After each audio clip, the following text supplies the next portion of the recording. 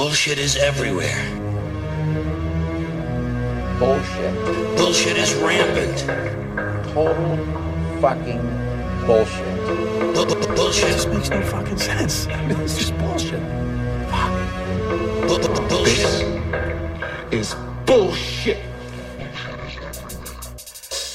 I want you to get up right now and go to the window, open it, and stick your head out and yell, "I'm as mad as hell, and I'm not going to take this anymore!"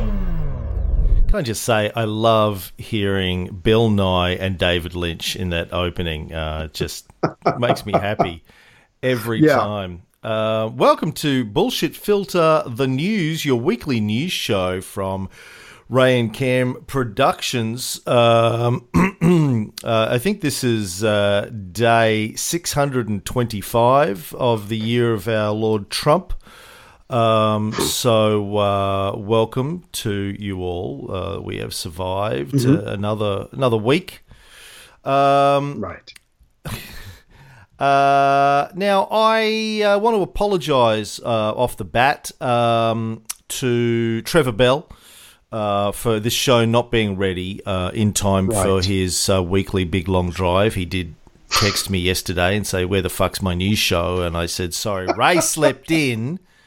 Right. That's why we recording passed out, but same thing. Couple of days late. Passed out. Okay.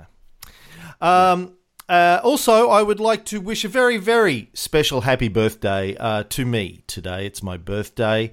Happy birthday. That's all right. See, obviously, you weren't going to do it, so I thought I'd do it myself. Well, for me, technically, it's tomorrow, right? No, it's technically today because I live here on the other side of the world. You celebrate my birthday where I am, bitch, not where you are. Oh, I didn't.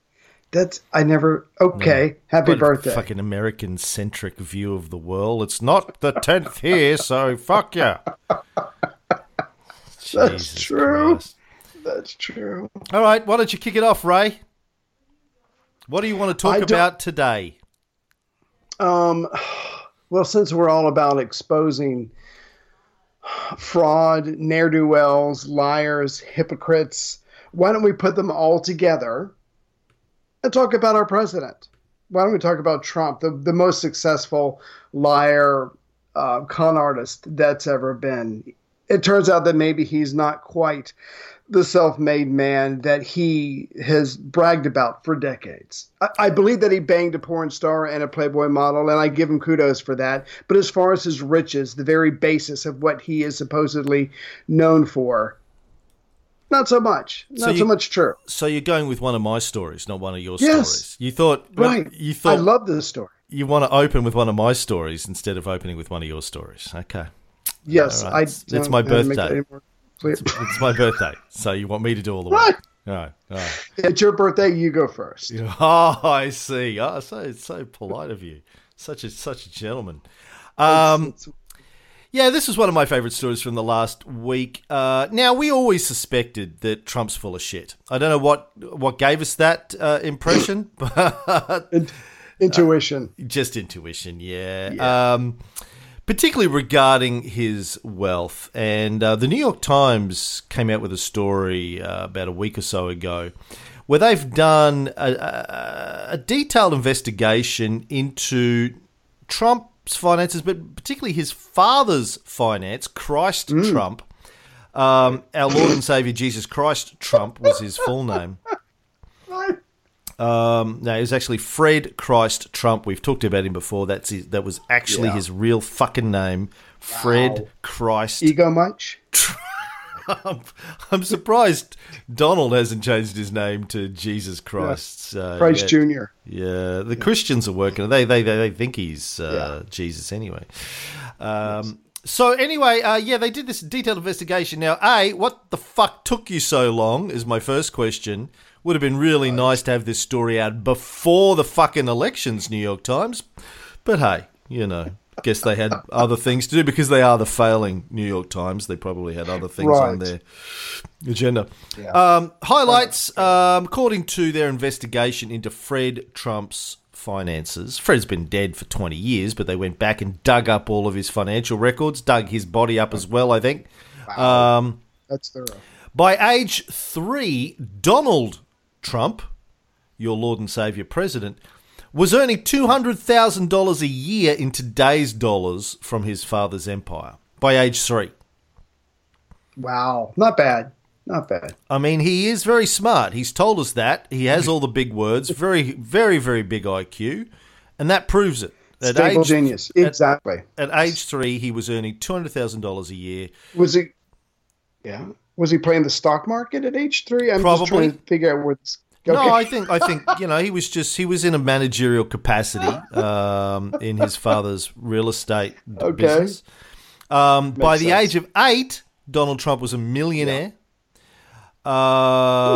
which is reasonable because if you're earning $200,000 a year from the age 3 to the age 8, that's 5 years. That's $1 million.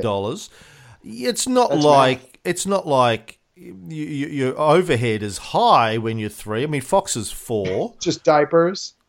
Well, it depends when you get toilet trained. Fox only got toilet trained a month before his 4th birthday. We were pulling our hair out, going, "What the fuck is wrong with this kid?" Yeah. But his overhead now is really just. I was going to say something completely inappropriate. I'm not going to go there. By the time he was, I was going to say he probably trained himself early just so he could cut the expensive diapers. Again, it's all about the bottom line. Yeah. And by the time Donnie was 17, his father had given him part ownership of a 52-unit apartment building, and just after he graduated from college, he was receiving the equivalent of $1 million a year from his father's business. Now, why do we care? Well, Trump has always said that he's a self-made man. That's how he likes to position himself. He even acknowledges, though, that he got a $1 million loan from his father and that he paid him back with interest, and he turned it into this huge $10 billion empire. But apparently none of that is true. Of course, Trump and his spokespeople are denying all of this, but that's what you'd expect. I don't tend to believe everything the New York Times publishes, as you well know. But I have no reason to suspect that they're lying about this, because if you write something negative about Trump in your newspaper, you expect he's going to sue. So they'll be ready for a lawsuit regarding this, which means they're going to have their ducks lined. They can lie about Castro all they like because A, he's dead, B, Cubans can't sue Americans. Although they have taken, some of their cigar brands did go to the World Trade Organization at one point and say, hey, stop using our fucking cigar brands. But when it comes to lying about Trump, they're going to be a lot more careful. So I suspect they've got the data to back this up. So his whole this perception that Trump's been putting out there for many, many years now that he's a self-made man. His brand. Yeah, his brand is complete and utter bullshit, which is obvious to anyone who knows anything about the family. Like his grandfather and died. We've talked about this briefly before, but it was his grandparents that got started. His grandfather died. His grandmother started like a bit of a real estate business. Then his father got involved in the family business. So Donald Trump, your president, is 3rd generation. And true to the old saying, shirt sleeves to shirt sleeves in 3 generations, he has managed to fuck it all up. He inherited a massive empire, as it turns out. According to the New York Times' study, probably he got from his father, without having done any work, probably around $140 million in today's dollars. Much of which was never repaid, let alone repaid with interest. So probably not hard to do some stuff if you given a gift of $140 million from your father. And of course, as anyone who's paid any attention knows, everything he's touched, Trump, has basically turned to shit. He's had 4 or 5 businesses, like big businesses, go into liquidation. he's very, very bad at running businesses, and which we see his personality now as a president, and that's not surprising. He can't focus on anything for more than a couple of seconds. All the stories that have come out of Woodward's book and Michael Wolff's book about the way the White House is run, where they basically have to draw big cartoon pictures to explain anything to him. And they do it in, watch Dick run kind of level dialogue, 6-year-old level words. When he says he has all the big words, they're the words he's thinking of. Watch Dick and Jane run. I mean, Dick runs, and that's for him big words. There's like 3 or 4 letters in there. Now, here's why I think it's interesting. So what? Here's what I think we can take from all of this, Ray. Trump is a fraud, and he knows it, and at some level it's eating him alive. Now, we've talked before about how he doesn't have any shame or humiliation. He's a narcissistic psychopath who just bounces from lie to lie to lie. And that certainly seems to be true, but also I think at some level, deep down, he is full of self-loathing because he knows he's a fraud. He may have plastered over it for 50 years with... the golden toilet. No, he's plastered over it. Like, he may have been able to convince himself at various times that he's not a complete loser. But deep down, I think he thinks... It's not my judgment. I'm saying he knows that he inherited his wealth and he's not a self-made man, and it's all bullshit. Now, it begs the question, like the way he positions himself to the general public as a self-made man, is that just marketing? Is that PR? Because he thinks that's what they're going to want to hear? Because Americans have this whole... pull yourself up by your bootstraps. America's the land of opportunity. You can do it if you try. What's the term they use for that? Pull up by your bootstraps, work hard, and play by the rules. Yeah, there's a guy's name. Who's the guy's name? It's like the self-made man archetype. Fuck it. I'm gonna. Not Carnegie, is it? No. I mean, he really was a self-made man, I think. There's a archetype that... Did he make it in oil? Did he make it in railroad? No, it's building. It's not like a real person. Oh. I mean, Horatio Alger.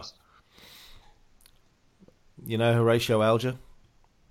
I've heard the name. It's not ringing any bells. Really? Doesn't mean anything. Fuck me, man. Yeah. Did you grow up in America? How is it that I know Horatio Alger and you don't, and I didn't even grow up there? Anyway. I don't know. Seem pretty excited about it. Yeah. Horatio Alger was an American writer, 19th century American writer, late 19th century, and he wrote a lot of young adult novels about poor boys who came from humble backgrounds and just through hard work and courage and determination pulled themselves up from rags to riches and all this kind of stuff. So these sorts of stories are often referred to as Horatio Alger stories, right? Gotcha. He created this mythical archetype of the self-made man kind of thing, Also, sexually raped a lot of children, Horatio Alger. Oh, God. No one's perfect. Yeah, he was a pastor with the First Unitarian Church in Brewster, Massachusetts. So between writing these stories and being a pastor, he also liked to sexually molest boys. And that tells you pretty much everything you need to know about America. Right. So... I'm sorry, go ahead. So anyway, I just think, you know, we can probably read a lot into this about Trump. Just that sort of overbearing arrogance, which comes across like a front to me. Is probably driven by these deep insecurities and very, very high degree of self-loathing. Well, if I could put a spin on your story about Trump, think of it this way. And this, again, this feeds into his probably, and I think you're right, insecurity. Think of it, you have a father and you have a son. The father is so successful, by the time his son is age 3, he can give him $200,000 a year. By the time his son is 8, he can make him a millionaire. By the time his son is 17, he owns a 52-unit apartment building and gives his son a part of the ownership. And when your son graduates from college, he can give him $1 million. So to me, all that speaks about is the father's, about Christ's success, not about Donald Trump's. And when you look at it like that, I mean, how could he not be comparing him to his father? How could he not feel inadequate? And if it wasn't for him becoming president of the United States through a very crazy set of conditions, he was actually born on third base, and he would probably right now be on second base, going backward, if he hadn't made it to the White House. So again, I just think that this just shows us another window into his world about how he really is just faking it because, like you said, I think there's just a lot of self-loathing going on. You're doing that thing where you just basically repeat everything I just said and package it up and make it sound like this is your own, thinking. Yeah. Copyright. But spinning the story and looking at it from the father's point of view, the father was successful, not Donald Trump. He just benefited from someone else's hard work and success. Well, the grandmother was successful, and the father was successful. Right. Yeah, so all these people were there before Trump. Yeah. And I've heard it said before that if Trump just took the money that he was given by his father and invested it in the stock market, it would be worth his net worth today would be much higher than it actually is as a result of his various business failures. And look, there's nothing, a TV show. There's nothing inherently wrong with that. Well, that wasn't really his TV show either. That TV show was invented by somebody else, produced by somebody else, engineered by somebody else. Trump was just the talent. Like he had nothing to do with the TV show apart from they put his name on it and he read a script, right? Yeah. But I guess the other part of this is what it tells us maybe about Trump's psychology. Secondly, the people who voted for him believed the myth, which makes them all dupes. Or maybe they didn't. Maybe they just voted for him as a fuck you to the political establishment. Yeah. And I think that's true. I think there is a section of the Trump support base that probably knows he's full of shit, knows it's all a big joke, and just doesn't care. Yeah, because they're like, just fuck you to the political establishment. You've just been failing us for so long that we're ready just to burn the place down. And Trump looks like the kind of guy that on his way out of the White House would just light a match. He strikes us as that. He's already poured gas all over the place. Yeah, and he just lights a match and tosses it over his shoulder on the way out. Even if it's an impeachment trial, however he leaves, the point is we'll try to burn it down on his way out. Actually, Trump would probably try and light a fart as his way of trying to burn down the White House. That's the kind of guy I think he is. Him and Kavanaugh, they'd be drinking or whatever. Trump doesn't drink. Which again, is another interesting thing. You know, during the whole Kavanaugh thing, Trump again stated that he's never tried alcohol, and I wonder. But why should we believe him? He lied about everything else. Who knows what he does? He's been saying this for decades. I think if he was a drinker, we would know about it. It would have come out. I do think he's a teetotaler, like Hitler was. And I think it's interesting. I wonder why. I've never really heard an explanation about what's going on. If there was alcoholism in his family, and that made him steer clear of it, or if he just decided at some stage he wasn't going to do that. If he had some bad episodes, maybe as a teenager of drinking and decided, like I did, and just decided, okay, that's it. I'm not going to do that anymore. Yeah. I wonder. Right. Yeah. Well, speaking of establishment, whether it's the political establishment or the business establishment, everybody the world over is nickel and dime to death. Have you ever heard of the anti-establishment artist Banksy? Have I ever? I'd never heard of him until Get the Have you ever heard of him? I don't know anything about him. You had never heard of Banksy before this week, really? No. When am I going to come into contact with a group? No, it's the only graffiti I'd ever come into contact with. It's this thing called culture, Ray, where you pay attention to the arts. Banksy has been the most famous, probably the most famous living artist in the world for probably 15, 20 years, man. How have you not heard of Banksy? Okay. The point is, I was using the question as a setup and a transition, so you don't have to go ball to ball. So I'm guessing, yes, you've heard of him before. Yes.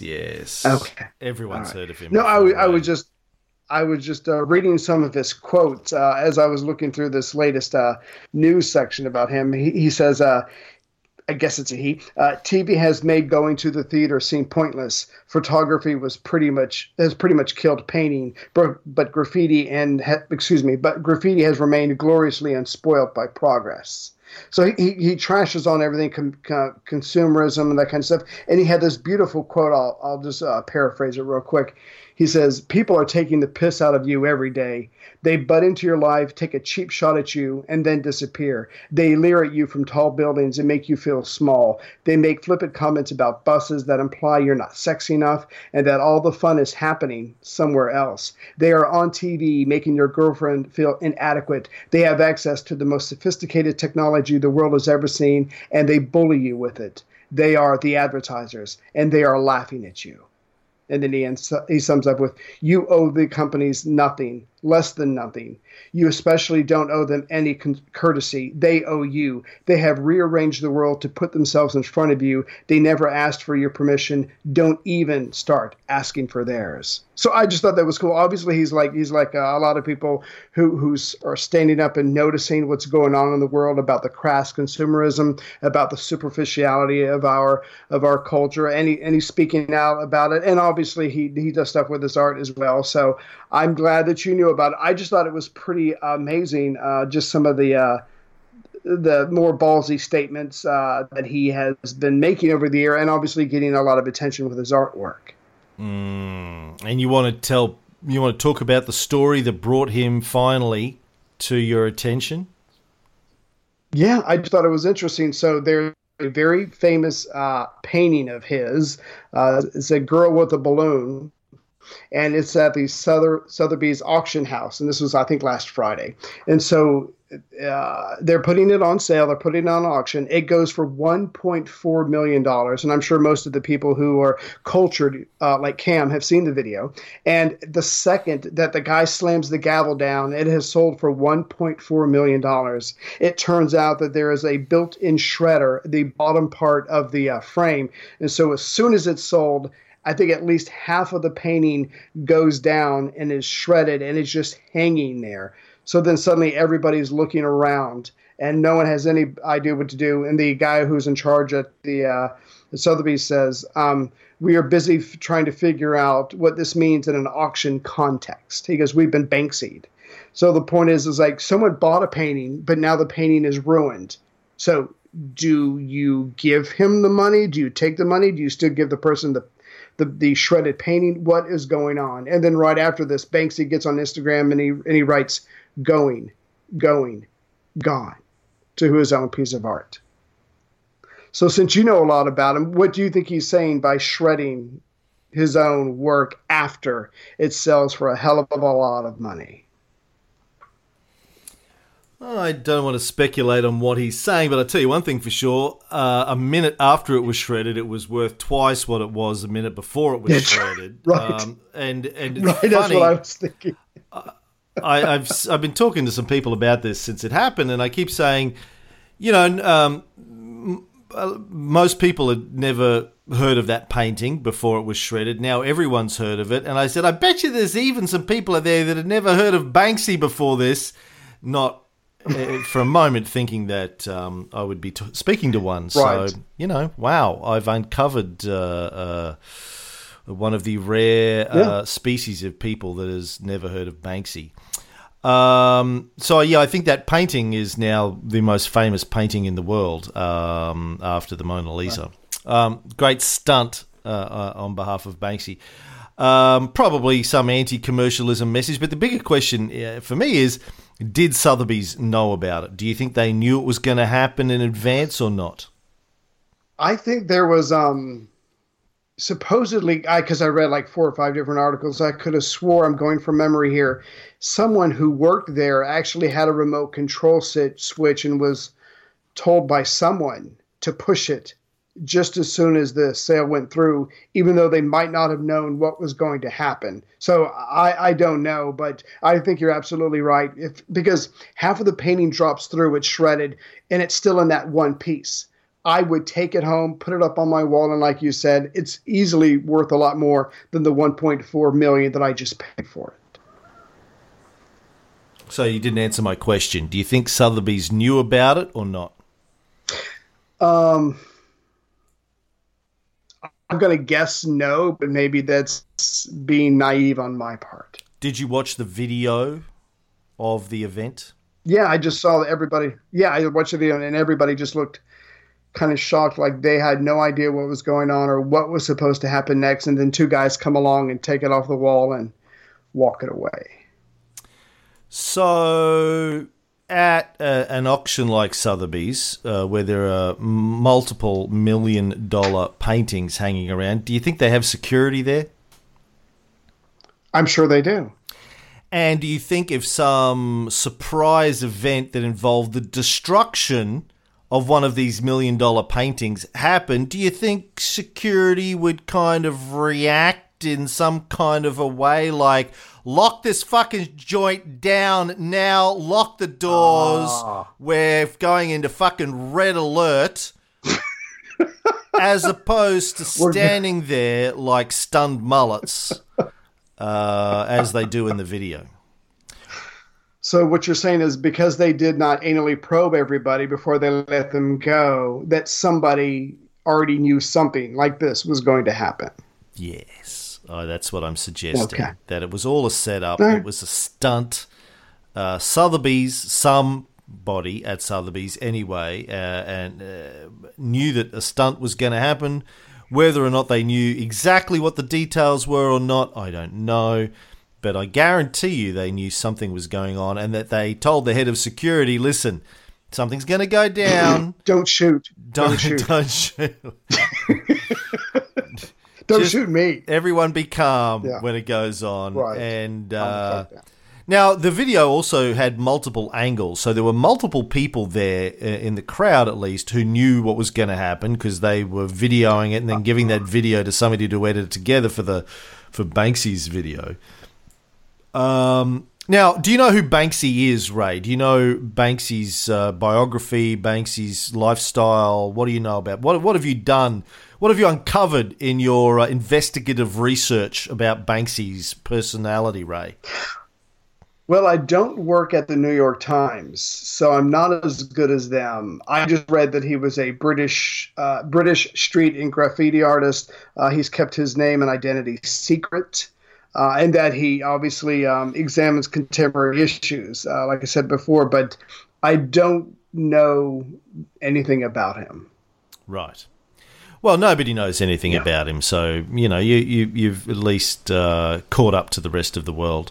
Banksy, Good. despite being one of the most famous artists in the world for the last 20 years, is completely anonymous. There's been a lot of speculation about who he, she, or they might be. Right. It's connections with a guy called Robin Gunningham from Bristol. There's also Robert Danaya, who is one of the frontmen for the band Massive Attack. He was a graffiti artist before he formed the band. And Banksy has apparently said in interviews that he was inspired by Danaya's graffiti work, and he's a big fan of Massive Attack. 3D, I think, was the artist name of Robert Danaya before he formed the band. People think it might be Danaya. There was an investigation I read a few years ago where Banksy's artworks seem to appear in cities where Massive Attack has just done or is about to do a concert. And I think when they accused Robert Danaya of being Banksy, he goes, well, no, but he's a friend and he just, is a fan and he tours around and watches our gigs and just does. So no one knows. My hope is that it's not a man or a woman, that it's a collective, and that it's a bit like the Dread Pirate Roberts. The title will just get passed on. That 100 years from Somebody now, retires. we'll still have Banksy doing artwork that makes you think and puts it out there in public, makes you think, designed to stir up a little bit of controversy. There's a great documentary called Exit Through the Gift Shop about him that came out a few years ago. You should watch that and get yourself a little bit of a fucking education, Ray. Just Bite me this. now. No, seriously, dude. I know you live in the backwoods of bumfuck, but pay attention. Pay attention, Ray. That's all I'm saying. I'll try. Fuck me. Okay. Let's talk about this. Is one of my favourite stories at the moment. Now, apparently, it breaks down like this. A few years ago, 2015, Amazon.com started looking at buying a startup called Elemental Technologies. Now, Elemental Technologies was a video streaming service. They developed some proprietary software and combined it with some super powerful hardware to compress large video files and format them for streaming down to your iPhone or your iPad or your computer. And Amazon wanted it to form the basis of their Netflix competitor, Amazon Prime. Elemental at that stage had already streamed the Olympic Games, communications with the International Space Station. They were even providing a service to funnel drone footage to the CIA. So they'd already done a lot of stuff. They had their fingers in a lot of different pies, and Amazon wanted to buy them and integrate them into their service. So they started to do their due diligence when they were going to buy these guys, and they looked at their software and they're looking at their code and all this kind of stuff.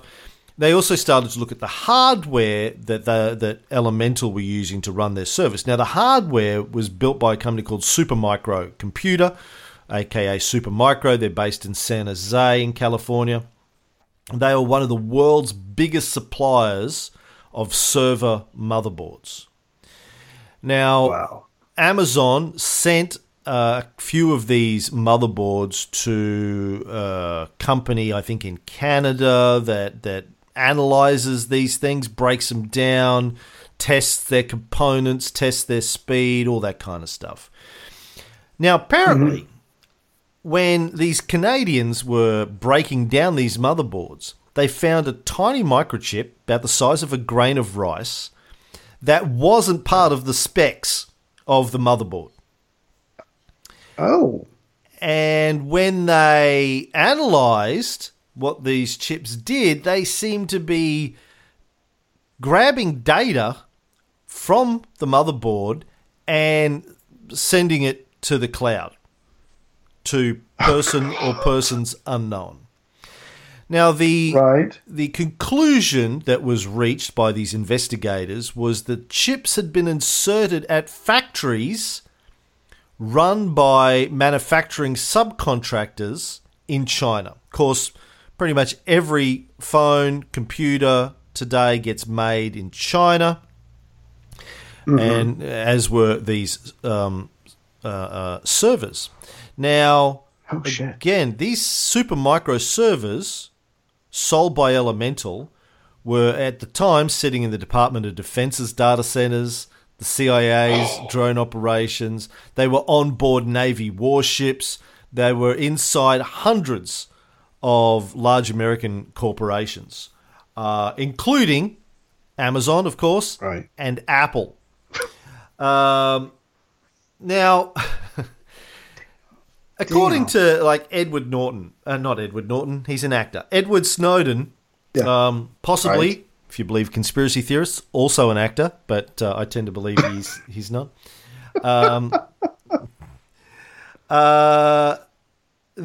According to Snowden, there are two main ways that spies spy on your data using your computers. One is known as interdiction, where they intercept the device, the hardware, the computer, when it's in transit from the manufacturer to the customer. So somewhere along that supply chain, it's on a boat, it's sitting in a warehouse, CIA or another agency gets in, opens the box, takes it out, alters it or replaces it with something that has their sniffers on it, repackages it up, boom, it goes to you. You think it's come straight from the manufacturer. You start watching porn. CIA is watching you jerk off through the camera in your laptop. What? That's one way. That's according to Snowden. That's how American spy agencies do it. They want to spy on your company or you as an individual. That's the way they're going to get at you, is intercept your computing technology when it's being delivered to you. The other way involves altering the device in the point of manufacturing in China. Now, China makes about 75% of the world's mobile phones and 90% of the computers. So if these chips are being inserted into technology, like no one's going to fucking know. No one opens up their computer or their phone and studies the motherboard to see if there's a tiny microchip the size of a grain of rice that shouldn't be there according to the specs. It's quite possible that they were put there by Chinese government, People's Liberation Army, someone like that, and that they've basically got these things spying on the world, essentially. Maybe it's not just Supermicro. Maybe it's every fucking motherboard that's come out of China in the last 10 years they're using to spy. Now, these investigators apparently found that it affected 30 companies in the US, including a major bank, government contractors, and Apple. But Amazon, Apple, and Supermicro, and by the way, Amazon did end up buying Elemental, they're all denying that it ever happened. The US government is denying that it ever happened. Everyone's saying never happened. Don't know what you're talking about. No, we haven't been infiltrated by China. Putin's the problem. Everyone look at Putin. If anybody. Don't look at China. Point. Not China. Couldn't be China. Never happened. But Bloomberg claimed to have interviewed a total of 17 people that were involved in this investigation, including 6 current and former senior national security officials. And they say that they've been interviewing these guys since the days of the Obama administration and right through into the Trump administration. But all of these companies and the current American government are denying it ever happened. Don't know what you're talking about. We did our own investigation. Nothing. No one knows what you're talking about. You're crazy. Go home. You're drunk, is what they're saying to Bloomberg. Go home, Bloomberg. You're drunk. Yeah. Bloomberg is sticking to their story. So what? So what's this? So what do we care about this? So, you know, what we know has happened in the last 25, 30 years, 40 years, since Reagan predominantly, is American companies, American manufacturers, American retailers have become increasingly greedy, wanting to squeeze as much profit as they can out of their products. And so they've been offshoring manufacturing. They offshored it to Mexico, they've offshored it to China, to other parts of Asia. And the reason they do that is because these developing countries typically have their workers get paid much lower salaries, and regulations aren't as developed there, so they don't need to worry about things like, I don't know, health and safety. They don't need to worry about other regulations. Yeah. They probably get huge tax benefits of putting their facilities into these countries because it's a boost to the economy. They get tax credits and that kind of stuff. And these workers not only get paid a very low hourly rate and not only don't get sort of, you know, health and safety provisions and healthcare and all that kind of stuff, but they will work 100 hours a week, like we talked in our Japan story last week. Same in China. People will work themselves to death because they're poor. They will work long hours. They'll do what they're told. And if they don't, you just take them at the back, shoot them, throw them in an unmarked grave, move on. I mean, no one's going to care. Yeah, there's someone else to take their place. Yeah. Yeah. So American companies have been, and not just American companies, I mean, Australian companies, British companies, all Western manufacturers have been doing this over the last 30, 40 years, which has simultaneously increased their profits and destroyed the manufacturing base in all of these countries, which has, you know, destroyed jobs for blue-collar workforces and left a huge gap in our industrial capacity and in our economic capacity as nations. Where, yeah, if you look at, I know that in the United States, if you look at the breakdown of the US economy, say in the 80s, something like a third of the wealth creation in the US came from manufacturing. Today it's in single digits, and it's all moved to financial services. So we have a financial services top-heavy economy. But what's also happened, if this story is remotely true, is China has, as a result of this, become the world's top manufacturer of computers and phones, and then they're subverting them to spy on the world. Or maybe it's not the Chinese government, maybe it's an AI that has woken up in China and is just, this chip is the Matrix chip that the AI is putting. It's the Skynet chip. It's coming true. That it's putting into all of these things. So it's possible. Bloomberg didn't say that. That's purely speculation on my behalf. But hey, you know, it's going to happen sometime. Anything's Why not possible. now? Exactly. Yeah. But what about Putin, Ray? What's Putin's involvement in all of this? This is what we want to know. We don't want people thinking about China as spying on the entire United States with these chips. There's got to be a Putin angle in it here somewhere. Oh, absolutely. See, 20, 30 years ago, whatever, he actually came up with this idea.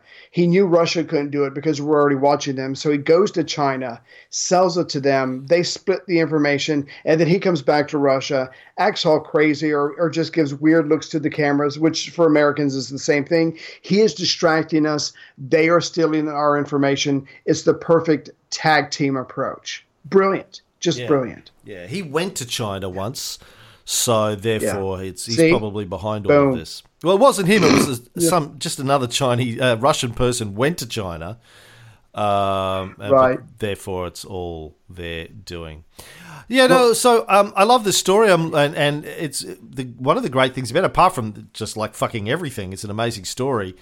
Is the fact that all of these companies and the government are denying it. Nope. Did not happen. Bloomberg's like, it did. Crazy. Nope. Nope, never happened. Now, one of them is lying. Yeah. It's either Bloomberg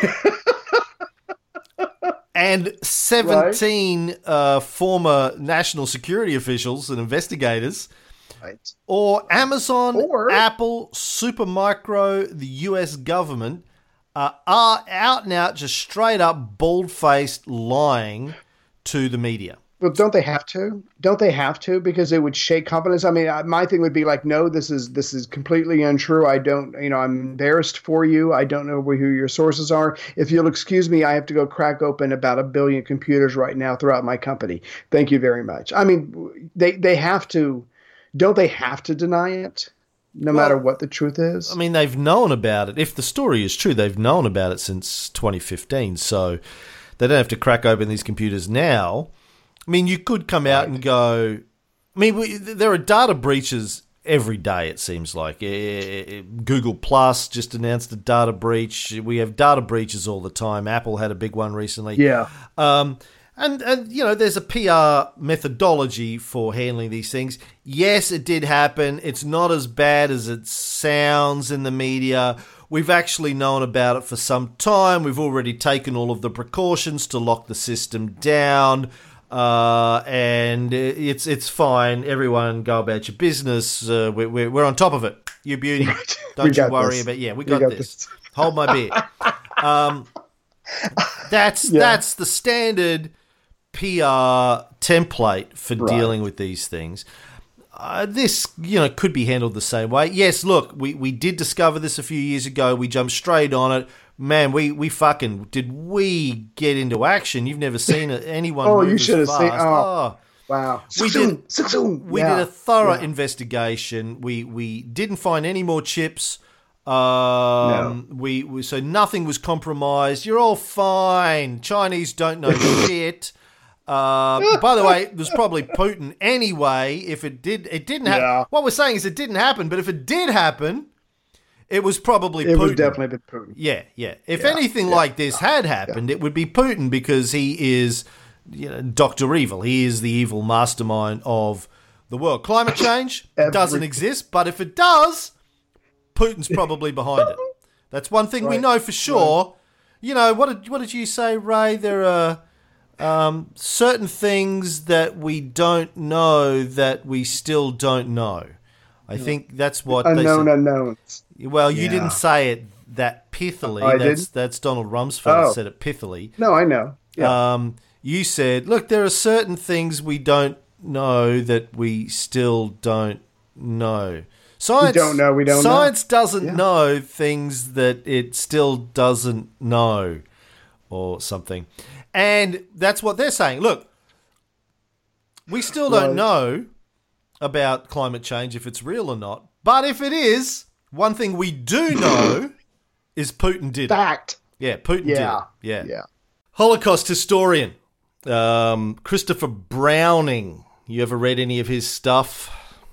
No, I haven't. One of America's most well-respected historians of the Holocaust apparently wrote a book called Ordinary Men, which sort of talks about how Germans went from, being just normal people to instruments of mass slaughter. He has recently come out and said that there's a lot of similarities between Germany in the late 20s, early 30s, and the United States today. Did you read this story? Did you hear about this? Being a World War II expert, what did you think? Yeah, I looked up his book, the one that he wrote about. It was basically a unit of cops who suddenly started conforming to people who were more radical and started doing things that they never thought they would do as far as the mass killing of Jews. But I mean, this kind of thing is it could easily be very explosive to compare anybody to the Nazis. I mean, that's just, I don't know. That's just,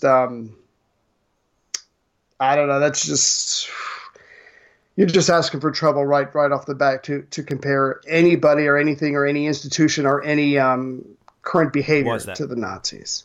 Just because that's this the epitome of evil It's the absolute. I mean, it's hard to think of anything worse. At least we've been conditioned to think that way than the Nazis and what they did. Okay, but we don't believe in evil, so we believe in rational actors trying to achieve what they think is positive objectives. I don't think Godwin's law really applies. But anyway, he's talking about, he's not really talking about comparing the US to Nazis. He's talking about the underlying conditions that lead to fascism. One of the things that I have been saying fucking ad nauseum for many years is that fascism isn't Nazism. Fascism is an idea or a set of ideas, and it can be interpreted and executed in different ways. Fascism under Mussolini wasn't exactly the same as fascism under Hitler. They had some commonalities, some common ideologies, but they were executed in different ways. Same, it's the same as socialism.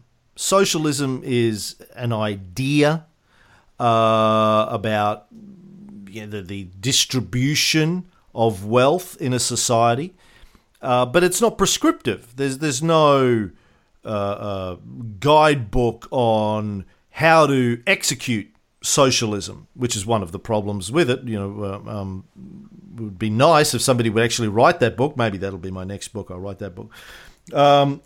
Fuck Marx. But if you compare countries that have forms of socialism today from, let's say, on one hand, Cuba, on the other hand, Finland, they both have a form of socialism, very different in terms of the execution of socialism. And I think it's the same is true with fascism. So we shouldn't expect, and I think this is Christopher Browning's point, we shouldn't expect fascism in 2018 in an advanced capitalist society to look like fascism in the 20s in Italy or in the 30s in Germany. Very, very different places, very different times, very different conditions. They should, it's like, I remember, and I posted this story. So in December 2015, I posted a story on Facebook about Trump and fascism. So this is 11 months before the election. And a lot of people jumped down my throat for being hysterical and comparing Trump to Hitler. And again, I said the same thing. Fascism comes in different flavors, comes in different colors. Now, I think Markham at the time said, well, we're not going to see brown coats. There's a big difference. We don't have to bring. Okay, yeah, well, it's not about brown coats, right? That's right. That's was a particular interpretation and implementation, execution of fascist ideology. You don't have to have that. So here's some quotes from Christopher Browning. Now, again, this guy is one of the most knowledgeable people on Nazism alive. So we should pay attention to what he has to say. Doesn't necessarily mean that he's right, but we should pay attention to what he has to say. Here's some quotes from his article. Paul von Hindenburg, elected president of Germany in 1925, was endowed by the Weimar Constitution with various emergency powers to defend German democracy should it be in dire peril.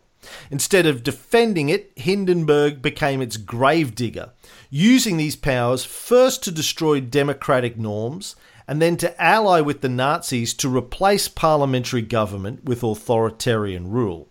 Hindenburg began using his emergency powers in 1930, appointing a sequence of chancellors who ruled by decree rather than through parliamentary majorities, which had become increasingly impossible to obtain as a result of the Great Depression and the hyperpolarization of German politics.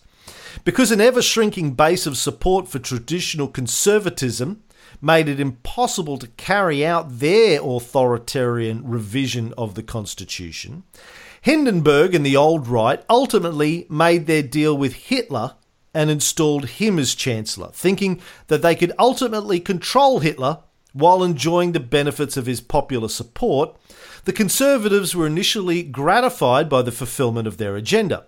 Intensified rearmament, the outlawing of the Communist Party, the suspension first of freedom of speech, the press and assembly, and then of parliamentary government itself, a purge of the civil service, and the abolition of independent labour unions.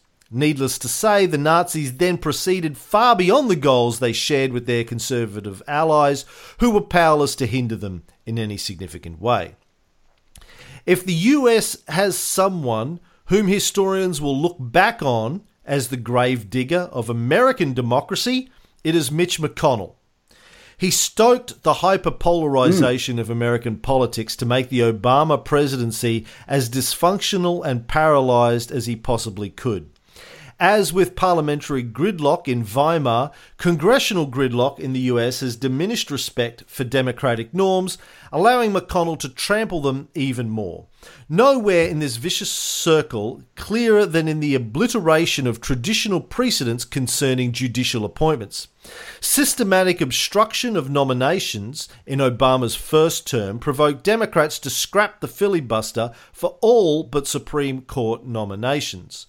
Then McConnell's unprecedented blocking of the Merrick Garland nomination required him in turn to scrap the filibuster for Supreme Court nominations in order to complete the steal of Antonin Scalia's seat and confirm Neil Gorsuch. The extreme politicization of the judicial nomination process is once again on display in the current Kavanaugh hearings. So, I guess... Again, the point I want to make here is that fascism comes in different flavors, but what we need to look at is the underlying conditions that lead to fascism. The quote that I used in December 2015 when I posted my article is still, I think, the best starting point to think about this. This is a quote from Trotsky, of all people. This is pre-ice pick Trotsky, writing in Mexico. He wrote, "At the moment that the normal police and military resources of the bourgeois dictatorship, together with their parliamentary screens, no longer suffice to hold society in a state of equilibrium, the turn of the fascist regime arrives. Through the fascist agency, capitalism sets in motion the masses of the crazed petty bourgeoisie and the bands of declassed and demoralized lumpen proletariat, all the countless human beings whom finance capital itself has brought to desperation and frenzy." Now, if that doesn't sound like America in 2018... the masses of the crazed petty bourgeoisie and the demoralized lumpen proletariat who have been brought to desperation and frenzy by finance capital. Fuck me, man. I don't know. I mean, I reckon he had a TARDIS. He saw what was going on, he wrote about it. Lumpen proletariat, for those who aren't familiar with Marxist terminology, sort of the lower orders of society who... they're not really middle class, they're lower, they're not really revolutionaries, they're just going along, doing what they do. Basically, your lower class sort of white people in the United States. The Trump base, fucking the Trump base is what it is. And as I said on a recent Cold War show, this may surprise people who believe right-wing propaganda, but fascism is not a left-wing thing. I mean, I hear this a lot over the fucking years, man, on Twitter, Facebook, blogs, Reddit. Always get, well, but the National Socialist, it's in the name. Look, it's in the name. They must be socialists. I go, yeah, and the People's Democratic Republic of Korea says democratic in it. I mean, if that's your fucking standard for determining the politics of an organization, my friend, as Trotsky says, and anyone who's read up on fascism knows, fascism is extreme capitalism. Both the Nazis and Mussolini believed in private property and a market economy, They just wanted it to serve a particular agenda, the state agenda. So there were tight controls on what that market economy could do, but it's basically extremely controlled form of capitalism, not laissez-faire capitalism. It's corporatism, state-run capitalism. But as Browning sort of points out, the conditions in the United States today are very different from the conditions in Italy in the 20s and Germany in the 30s. You don't need to have a totalitarian dictatorship in order to have fascism. Mm-hmm. The same way you don't need to have a totalitarian dictatorship in order to have socialism. Finland doesn't have a totalitarian dictatorship. Iceland, Australia, we have socialism. Britain has socialism. Yeah, but it's a different form. It's a blend of socialism and capitalism. What you have in the United States is, what's referred to a bourgeois democracy or an illiberal democracy. There's no need to ban democracy if you can just manipulate it via, a handful of large media corporations run by wealthy people that position themselves as the voice of the people, but really it's the voice of the bourgeoisie. Or via Supreme Court rulings like Citizens United, where you go, well, no, corporations can spend as much money as they want on political advertising. No problem with that. Corporations are people too. They're people too. There's no need to ban the democracy if you can manipulate it. There's no need to ban the media if you can manipulate it, or if the media is on your side. So we shouldn't think that the emergence of a form of fascism in a place like the United States would look like Germany in the 30s. That's a huge mistake. So I just wanted to leave you with that. Christopher Browning. We'll post links to these stories up on the show notes where you can go read these stories for yourselves if you haven't already. Yeah. Anything else? Any other celebrity gossip stories you want to share? Or what did Taylor Swift do this week? Do you want to tell me that? Oh, she came off the fence. I'm only kidding, Ray. Actually, I don't want to care about Taylor Swift. Any other real stories? A Monty Python story. Little girl found a sword, and I'm all about, at this point, being an American citizen, following any young lady who is going to distribute swords from a pawn. So if she wants to come to our country and be a leader, claim that as her birthright, I'll follow her instead of Trump. That'd be fine with me. Yeah, I have no idea what you're talking about. What little girl sword? What? Okay, so let me start over. So an 8-year-old girl found a pre-Viking sword in Sweden during the summer. She went with her family to their little holiday home, but because of the drought and the heat wave, the water was lower, and she stumbled upon something in the water. Her dad pulled it out, and they thought it was a 1,000-year-old sword. But experts at a local museum looked at it, and it turns out it's a 1,500-year-old sword. So I'm just saying that they were looking into it. The museum did some more searching in the lake. They found, I think, a brooch from the 3rd century, that kind of stuff. So there's a lot of stuff there. So I'm just saying that if a watery tart comes along distributing swords and they want to use that as a basis of a government, I'm at the point where that's okay with me. That qualifies. That checks out. For the kids listening to this that have never listened to Monty Python before, that's going to go straight over their heads. But nice. I like how you worked the watery tart into that. That's good. Thank you. All right. Well, that's the show for this week. If anyone cares, we'll be back next week with more news stories and probably celebrity gossip from Ray. Have a week. Bullshit is everywhere. Wrong one. This one.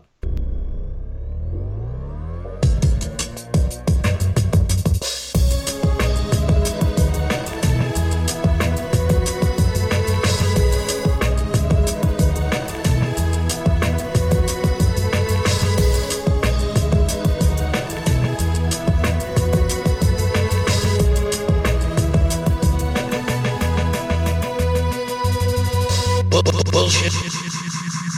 Bullshit. Bullshit. Everybody knows you never go full retard. You went full retard, man. Never go full retard.